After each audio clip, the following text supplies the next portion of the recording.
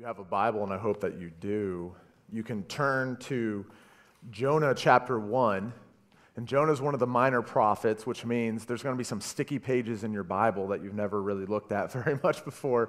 It's in that area. And I tease you about that. But we don't usually read the minor prophets. We're not as familiar with the Malachis and Obadiahs and Zechariahs and all those guys. But there's one minor prophet we are familiar with, and that is Jonah. As you turn there, I'm going to ask the Lord's blessing on our time together in the Word. Lord Jesus, please be with us now. Be with the words of my mouth and the meditations of my heart. May they be from you, and may they be glorifying to you, O Lord, my rock and my redeemer. Be with us as we look at the first chapter of Jonah this morning. Lord, I pray that you would stir in us affections for Christ. And Lord, if we be wayward, if we're here, Lord, running from you, I pray, Lord, that you would call to us through your word. We love you. In Jesus' name I pray and thank you. Amen. Jonah 1:1. Now the word of the Lord came to Jonah, the son of Amittai, saying, Arise, go to Nineveh, that great city, and call out against it, for their evil has come up before me. But Jonah rose to flee to Tarshish from the presence of the Lord. He went down to Joppa and found a ship going to Tarshish. So he paid the fare and went on board to go with him to Tarshish, away from the presence of the Lord. But the Lord hurled a great wind upon the sea, and there was mighty tempest on the sea, so that the ship threatened to break up. Then the mariners were afraid, and each cried out to his God. And they hurled the cargo that was in the ship into the sea to lighten it for them. But Jonah had gone down into the inner part of the ship and had lain down and was fast asleep. So the captain came and said to him, What do you mean, you sleeper? Arise, call out to your God. Perhaps the God will give a thought to us that we may not perish. And they said to one another, Come! Let us cast lots that we may know on whose account this evil has come upon us. So they cast lots, and the lot fell on Jonah. Then they said to him, Tell us on whose account this evil has come upon us. What is your occupation, and where do you come from? What is your country, and what people are you? And he said to them, I am a Hebrew, and I fear the Lord, the God of heaven, who made the sea and the dry land.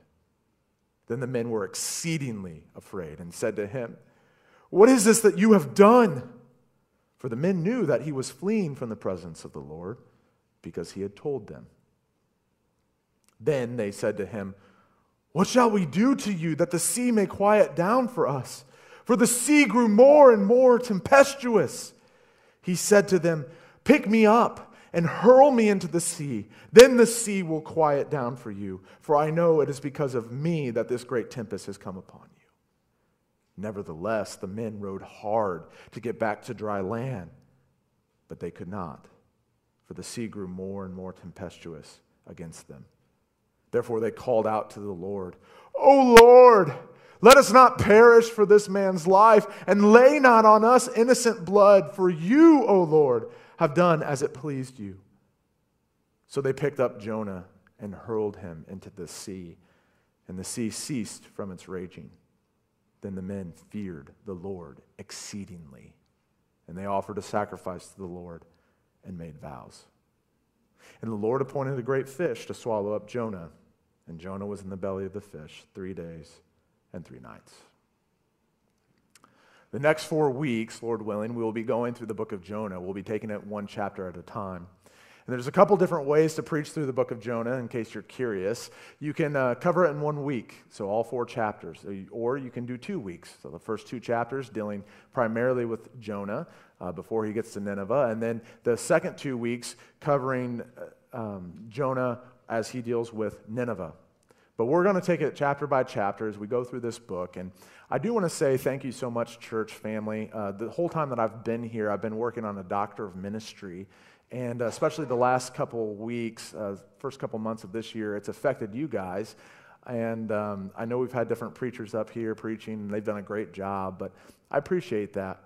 And I mention all that because I've been telling a lot of you that we're going to be in the book of John, and I was hoping to be in the book of John right now, but because of some things going on with my doctor of ministry, they have to check different things.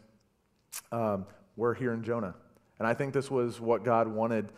As I prayed more and more about it, I've enjoyed studying Jonah, and I'm excited that we get these next 4 weeks to study Jonah. And I'm excited to study Jonah because Jonah is, in some ways, not like other Old Testament books. In other ways, it is. You see, the protagonist, a.k.a. the good guy in Jonah, is really the antagonist, the bad guy. Jonah is a wayward, righteous prophet. A wayward, righteous prophet. Now, that's an oxymoronic statement. What do you mean by a wayward, righteous prophet? Well, you see, Jonah, he's supposed to be the good guy. He's the prophet of the Lord. And yet, many of you are familiar with this book, he runs from the Lord. In that way, Jonah isn't like other Old Testament books. We don't normally see the protagonist running away from God. And yet, as we consider the Old Testament, I mean, even from the very beginning, Genesis, Adam and Eve, or we consider some of the great characters, Moses or David or some others, every character in the Old Testament has faults. Every single one of them. Now, some people say, well, Daniel has no faults. Well, we don't know where Daniel is when everyone else is bowing down to the idol, right? And some people say, well, Joseph has no faults. Joseph may have been a little arrogant. But we know nevertheless, those men were humans. That means sinners. And you see, even the best of the people of the Old Testament, they stand before a holy God still as sinners, still as people who need his grace and his mercy. And so in that way, Jonah is a book like the rest of the Old Testament. And friends, what we're going to see, especially today, is that you and I are a lot more like Jonah than we care to admit. You might be sitting here today and you're like, hey, I'm in church. I read my Bible. I am a faithful Christian. In fact, my friends don't have any other Christian friends other than myself. I am the Christian in my family. I am the Christian at work. But friends, it doesn't matter your position, even if you're seated right here. You are more like Jonah than what you realize. I am more like Jonah than what I realize. But even as we've already read chapter 1, there's some good news for us. Even though we're more like Jonah than what we realize, the good news is this. When you run from God, he mercifully and sovereignly pursues you. And that's our big idea. When you run from God, he mercifully and sovereignly pursues you. I just said there was good news. And I share that God's running, he's pursuing Jonah. You say, what's the good news? He gets swallowed up by a fish. Did you not read verse 17? It is good news, and it is God's mercy. And we'll look at that. Let's start at the beginning. So, Jonah, son of Amittai. Who is this guy? Well, the book of Jonah is not the first time that we hear the name Jonah. In fact, in 2 Kings 14:25, we actually come across his name as the writer of Kings is saying Jeroboam II did this and whatever else. And so we're picking up in 2 Kings 14:25, and it says, he, that's talking about Jeroboam II, restored the border of Israel from Labo Hamath as far as the Sea of Arabah, according to the word of the Lord, the God of Israel. Now listen, which he spoke by his servant Jonah, the son of Amittai, the prophet who was from Gath-Hepher. Okay? So this tells us about Jonah. It tells us a little bit about who he was, where he lives, what the day and age that this happens. And that's important for us to know. You see, Jonah was not the only prophet in Israel at this time. There were other prophets, but Jonah was the prophet. Jonah was spoken to by God, and every time God spoke to Jonah, Jonah would turn around and he would go tell the king, King Jeroboam II, This is what the Lord God has said. And salvation and wealth and prosperity came through the word of Jonah. You see, back after Solomon was king, Solomon was David's son, the kingdom split. You had Rehoboam, Solomon's son, take Judah and Benjamin, and then the northern 10 tribes were taken over by Jeroboam the first. Jeroboam led the northern 10 tribes in idol worship. He led the people astray from the Lord. So his dynasty died off quickly. There was another king in northern Israel. His died off. And now we come to Jeroboam the second. No relation with the first. They just have the same name, right? So Queen Elizabeth the second, right? And you have different things like that. This is Jeroboam the second. Jeroboam the second was not a faithful king. He was not a righteous king, but the Lord was merciful to his people in Israel. So much so that these towns, which mean nothing to us, right? Does anyone know where Labo Hamath is? No, right? It's not like, oh, it's up in Auburn, Indiana. Like, we know where Auburn is. We don't know where Labo Hamath is. That actually means something. It means that Israel's kingdom, the northern kingdom, was at its biggest size since King Solomon. They had prosperity. They had wealth. This is the day and age in which Jonah lives. It was right around 793 to 753. But during this time, Jonah is God's prophet. He's the one who everyone wants to hear. Everyone wants Jonah to receive a word from the Lord because it has brought prosperity upon Israel. And it's this Jonah that receives a word from the Lord in Jonah chapter 1, verse 2. And the word of the Lord is, "Arise, go to Nineveh, that great city, and call out against it, for their evil has come up before me." Now, who's Nineveh? Now, some people, they wrongly say that Nineveh is the capital of Assyria. That's true, but not when Jonah's taking place. We know this because we know the dates of when Jeroboam was king. And when Jeroboam was king, it started off that Shalmaneser III was the king of Nineveh. He was the king of Assyria. And so he was taking tribute. He was torturing people. And we'll talk more about that torturing stuff in a second. But Shalmaneser was killed by his son, whose name I cannot even begin to pronounce. I'm not going to try. But his son overthrew him. And we know in the annals of history that Nineveh was almost completely a total anarchy at this moment in time. It was an independent city-state, much like Athens or Sparta were back in the Greek times. It was an important city to the Assyrian Empire. They would gather in Nineveh, all their chariots, all their troops, and then they would head south to defeat Israel and a different nation named Syria, the Phoenicians, collect tribute from others. You see, the Assyrians were the world's superpower. Even though they weren't all connected, they still were the strongest nation in the world, and they let everybody know it. These Assyrians were terrible people. They tortured their opponents by flaying them to death. If you don't know what that is, that's literally they would skin you alive and place you in boiling water or oil.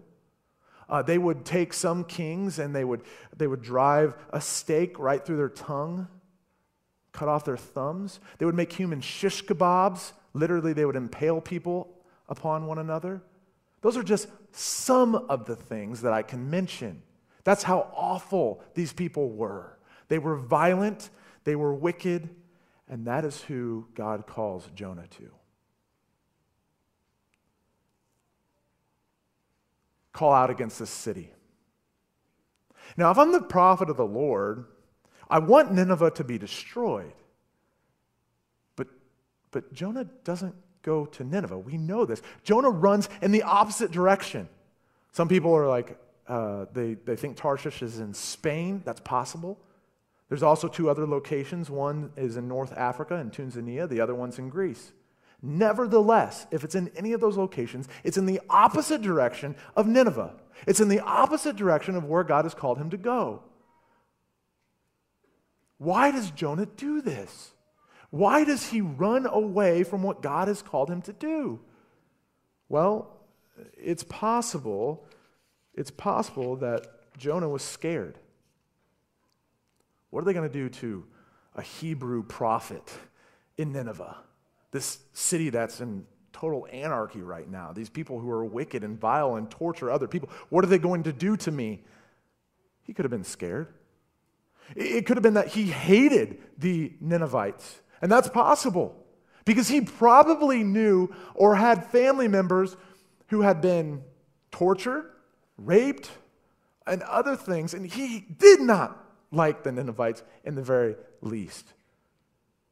Or, as some of the Jewish scholars say, Jonah was the most patriotic prophet that they had. You see, Jonah knew that Israel deserved to be judged by the Lord, and he would use the nations to judge Israel. And he thought, if I go to Nineveh and they repent, then God's going to use Nineveh to come and destroy Israel, and I love Israel so much, so I want to run away so that they don't repent. It could be a combination of all of those reasons. We're never given the specific reason, but we know this. He disobeys God. He runs away. And Jonah is one of these books that in the original Hebrew language is so beautiful. And there's some clues even in our English. But you see, he rose up and he went down to Joppa. Then he goes down into the ship. Then he goes down into the bottom of the ship. And what we need to realize is with every step that Jonah runs away from what God's calling him to do, each step he's running in rebellion. He's getting further away from the presence of God. So what does he do? Well, I told you that Jonah was a prophet. He should have known better. I think every sermon I've ever listened to on Jonah mentions Psalm 139, 7 through 12. Why? Well, because that was written by David, and Jonah probably knew this word for word. Where shall I go from your spirit? Or where shall I flee from your presence? If I ascend to heaven, you are there. If I make my bed in Sheol, you are there. If I take the wings of the morning and dwell in the uttermost parts of the sea, even there your hand shall lead me, and your right hand shall hold me. If I say, surely the darkness shall cover me, and the light about me be night, even the darkness is not dark to you. The night is as bright as the day, for darkness is as light with you. Jonah should know that he cannot flee from the presence of the Lord. And in our text, it says 3 times he fled or was trying to flee from the presence of the Lord.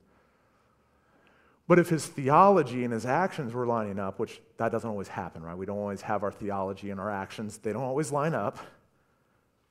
But if it was lining up, he would say, okay, I serve the Lord, the God of heaven and earth, who created all things. He's the creator, and I can't escape him, nor can I escape his calling. Jonah wants to retire. Jonah doesn't want to go to Nineveh, so he gets into the ship. And this ship down at Joppa, it was an Israelite port, but most of the ships were owned by Phoenicians. The Phoenicians came up with the first modern alphabet that we know. They were kind of the Amazon.com back in their day. They traded with all the Mediterranean world. They had some of the best sailors in all the world. They were pagans. And Jonah says, hey, can I hop on your cargo ship headed for Tarshish? And they say, sure. Why do you want to come with us? I'm running from the Lord. And to these sailors, they don't really care, right? Okay, yeah, whatever, get in. He goes down and he starts taking a nap. And the Lord in his sovereignty and the Lord in his mercy allows that ship to get off the coast out into the water. And then the figurative language, it really happened, but just the poetic language here is fun. The Lord hurled. Kind of like you would see one of the best major league pitchers of my childhood was Randy Johnson. That dude could throw almost 100 miles an hour every time. He's a lefty. I'm not a lefty, so I'm not going to pretend to throw that way. But when he throws, he hurls it. And one time Randy Johnson threw it so hard and a bird came flying and it hit the bird and the feathers went everywhere, and that's kind of the destruction here. Okay, this is the destruction that God hurls this wind, and now the seas rage. Now, these are professional sailors. I told you they're from Phoenicia. They've traveled, they've done this, they're the experts here. And they are frightened to death. They think they're going to die. You know it's bad when sailors get religious. Okay, I know there's a few Navy men in here, but let's be honest, they're not known for being super religious. And these Phoenicians, they get religious quickly. They haven't seen a storm like this one. This is a storm of all storms. And it waves their tiny ship, and you say, how do you know it's a tiny ship? Well, I've seen some ancient vessels. They're not large. They're not like our aircraft carriers. But even if we had a modern-day aircraft carrier and God hurls a great wind and there's a great storm, those aircraft carriers can't do too much about that. And they start taking their cargo, which is their livelihood. Okay, this is what they survive on. They say, we don't care about our livelihood, we want our lives. And they start throwing the cargo overboard. And in the midst of yelling and the wind raging, and it actually says in the Hebrew, I can't say that word. Anyway, it talks about the ship being like a woman, and she's about to break. The ship thinks she's going to break.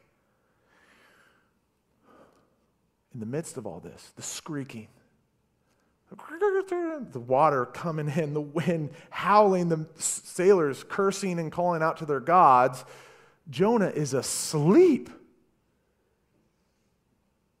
And the captain gets down there, the chief sailor, and he runs down. What are you doing, you sleeper? You lazy bones? Like, how can you sleep through this? We're all going to die and you're sleeping? It wears you out running from the Lord. So Jonah gets up. And the captain, the pagan captain says, call out to your God, generic God. In your Bibles, it should be a little g God. Because maybe that God will hear us. The pagans have more faith than Jonah at this point. And they're about to die. And the sailors go, well, we want to know why we're dying, so we're going to flip the dice here. It's not your fault, not your fault. Who are you? Now, there's a lot of questions, and I try to read them fast because there's not really a different way to write in the English. They did not say, tell us on whose account this evil has come upon us. What is your occupation, and where do you come from? What is your country, and what people are you? No, they're all yelling at the same time, right?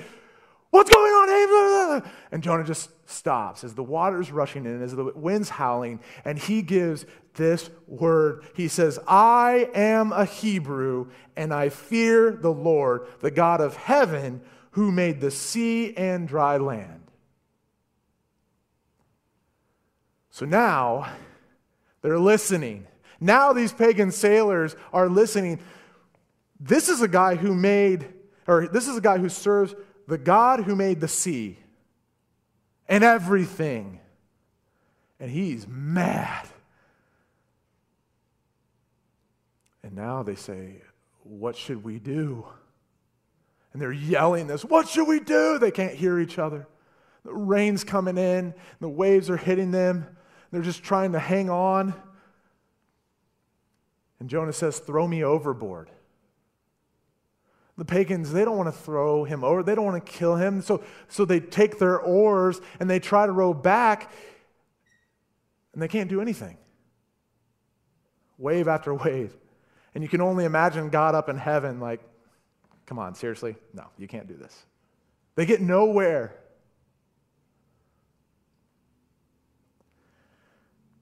So the pagans, they cry out to the Lord. Have you noticed here, Jonah never cries out to the Lord. Jonah never repents in chapter 1. Jonah wants to flee. It's not the Lord who said, Jonah, be thrown into the sea. That's Jonah's idea. He'd rather be dead than obey the Lord. So these pagans, they cry out to Yahweh. these pagans cry out to him. And they hurl Jonah into the sea. I want to tell you some facts here. The Old Testament, just a little bit before Jesus was born, was translated into Greek, okay, because the whole ancient world pretty much spoke Greek, at least around the Mediterranean. And it's called the Septuagint. Sometimes you'll see LXX in your Bible. That means Septuagint. And what they translate here for when Jonah hits the water and everything gets calm is the same translation of when Jesus calms the storm. When Jesus says, "Quiet, be still," and everything. And I tell you all that because what happened is when Jonah was thrown into the water, remember, this is like the storm of all storms. As soon as he hits the water, everything is calm. The wind stops, the waves stop, everything is eerily calm as Jonah sinks to the bottom of the ocean. Here's a prophet who just said, "I serve Yahweh, the Lord who made all things, the earth and the sea."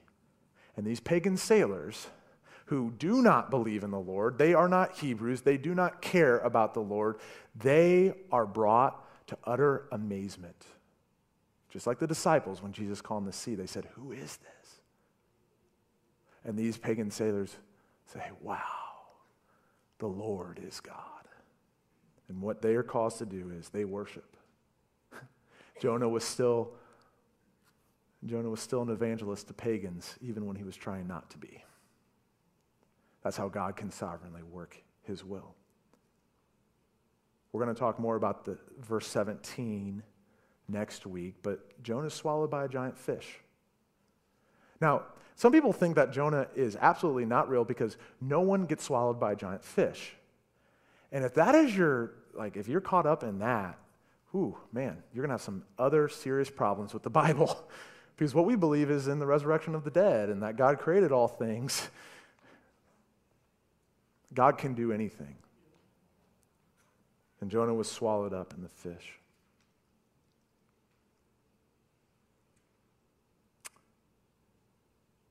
What does this mean for us? Well, I told you at the beginning of the sermon that you are a lot more like Jonah than what you may realize. Are you running from God right now? Are you running from his will? You see, you are more like Jonah than what you realize. And when you run from God, he's going to mercifully and sovereignly pursue you. But I use that word you. Who is you? Well, when I say the big idea, you, I'm saying people who have been bought by the blood of Jesus Christ, people who are God's people, can be exactly like Jonah. Jonah is the prophet of the Lord.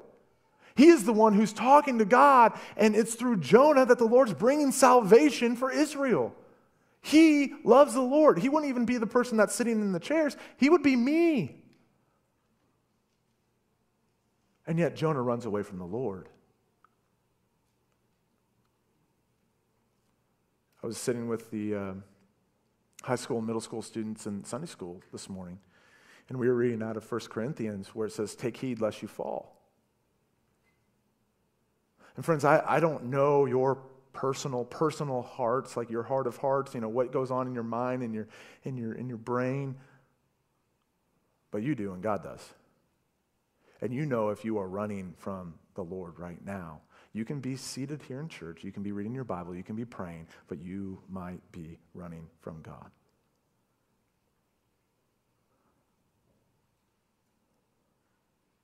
And yet, God mercifully and sovereignly pursues after you.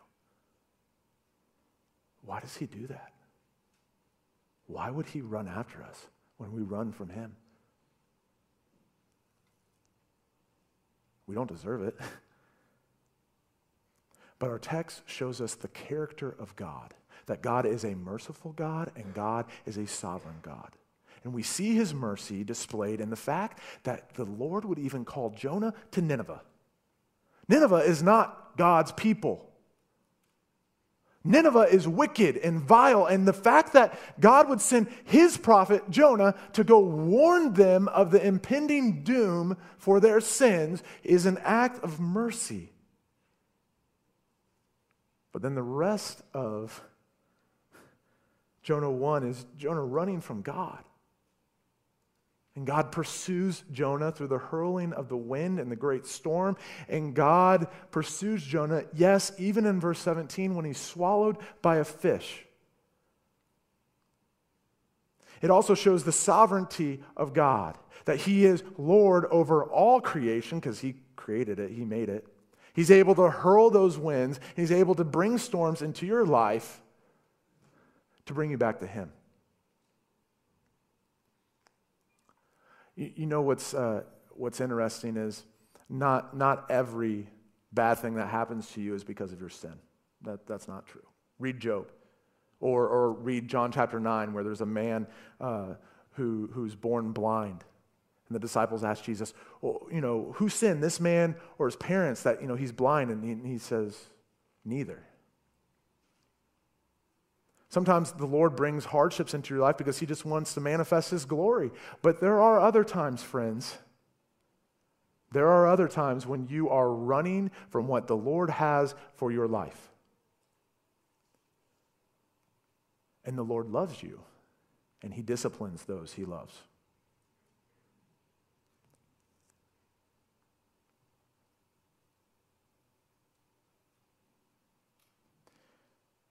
Yet, you and I still flee from God's love. One of my girls, Emma, sometimes she will just give me the biggest hugs. And other times, when I get home, I'll come down, hug one of my kids, and I go, Emma, I love you. And she goes, ah, and runs away.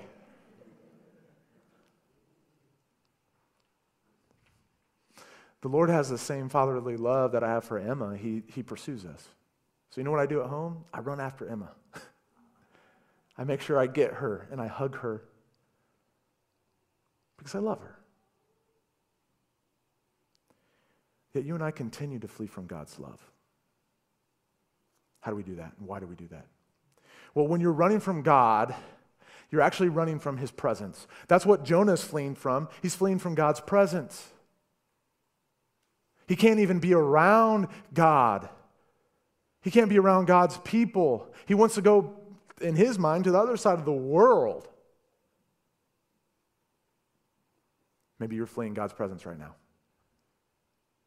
Maybe you cannot be close to the Lord right now. There is something going on in your life so bad. And you just, Lord, I don't know what you're doing here. I just don't even want to pray. I don't want to read my Bible. I don't want to come to church. And the Lord sovereignly has placed you here this morning to hear this message.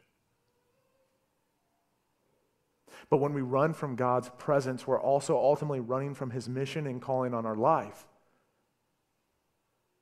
Jonah's running from God's calling. He's supposed to go to Nineveh. He's supposed to call out and preach against them. But your calling that the Lord has for you, maybe it is to share the gospel. And I know we talk a lot about that here. I know that's been some of the application in almost every sermon for a very long time, but that's because it's really important and we don't do it. But maybe the Lord's calling you right now to go to that neighbor that you absolutely cannot stand and share the gospel, or that coworker who is just vile and you do not want to go and talk to that person. You're going to get cussed out. Or maybe the Lord's calling you to just follow him in believer's baptism and you've never done that. Whatever he's calling you to do, if you're not doing it, you're running from him and you're like Jonah. And when you run from his mission and you run from his presence, really what you're doing is you're running towards an idol. You're running towards your idol. And you might say, well, Chase, I never saw an idol here in Jonah 1. Jonah's not going towards any idols. He is. It's not idols made of metal or wood, but it's an idol of his own making in his own heart. Jonah doesn't want to obey the Lord, and so he runs after what Jonah wants to do. Jonah wants to get out of here. Jonah wants to flee. Jonah wants to go to the other side of the world and not have to deal with the Ninevites or obey the Lord. Friends, most of you do not have idols that look like a Buddha, Most of you don't have idols in your life that are made of metal or wood. Most of your idols are right here in your own heart.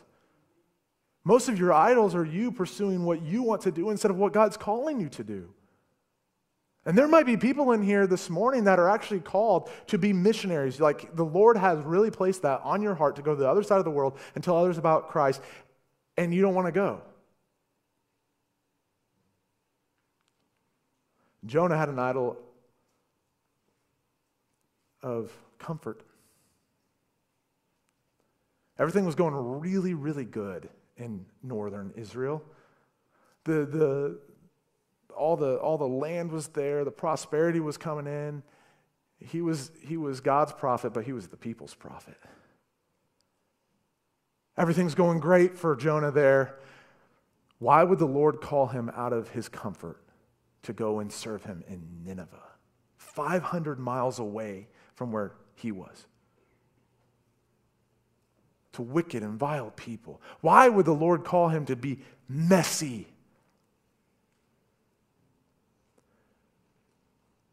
Jonah had an idol. And you see, the thing is about idols, we can always talk ourselves into serving idols, right?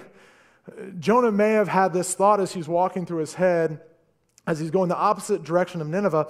Well, you know, if there's a ship in Joppa, and maybe I can get on it. That'll be God's will for my life. There's a ship in Joppa. Oh, wow, look, there's a ship. Okay, I'll get on it. Where are you going? Tarshish? Perfect. It's kind of like, I went on vacation last week, and it's kind of like when Kelsey and I were driving on the way down to Florida, I just happened to be thinking about Little Debbie's.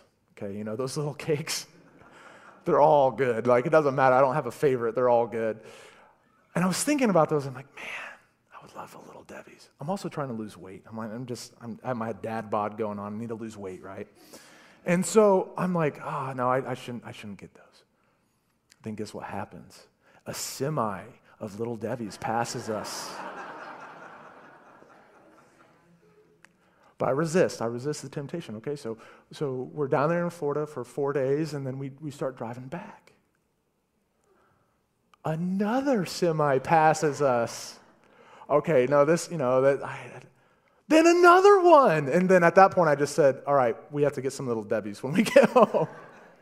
We can always find a reason, right? We can always talk ourselves into doing what we want to do in our own hearts.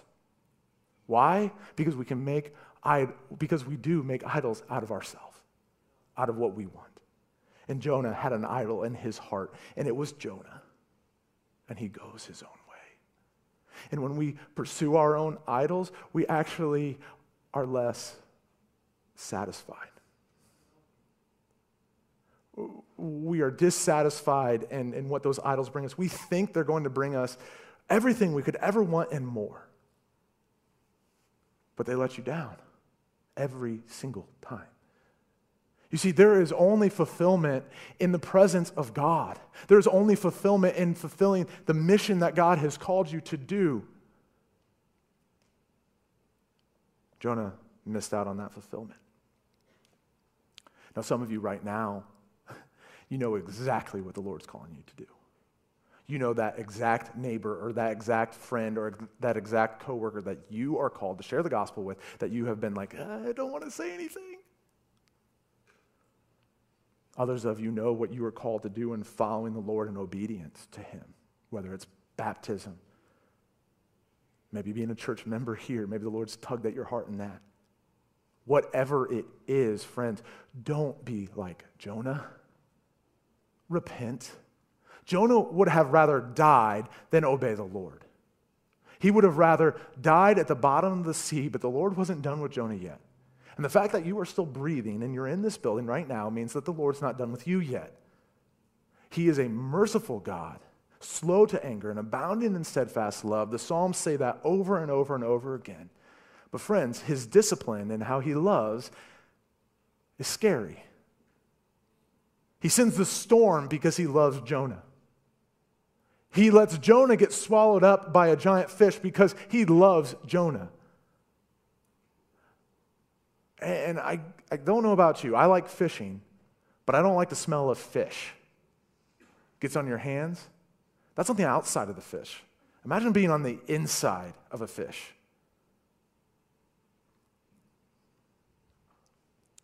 What's amazing is this. I told you that God mercifully and sovereignly pursues you. If you are in him, if you have trusted in Jesus Christ as your Lord and Savior, he pursues you. But there might be some people in here this morning who you have never placed your trust in Jesus. You believe in a generic God. You're here this morning. I'm so thankful that you are. But you've never trusted in Jesus as your Savior. You've never given your life over to the Lord. Well, friends, I have a really wonderful message for you. God actually pursues you as well. He pursues you in the fact that he sent his son, Jesus Christ, to die for you too, to die for your sins.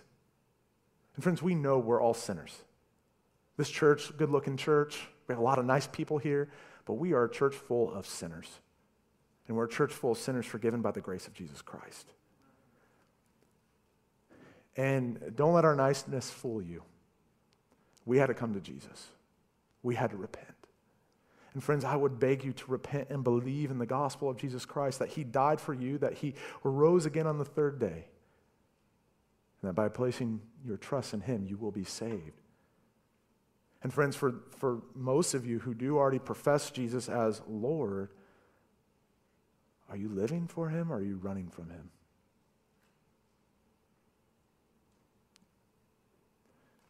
Are you living for him somewhat, to a certain point?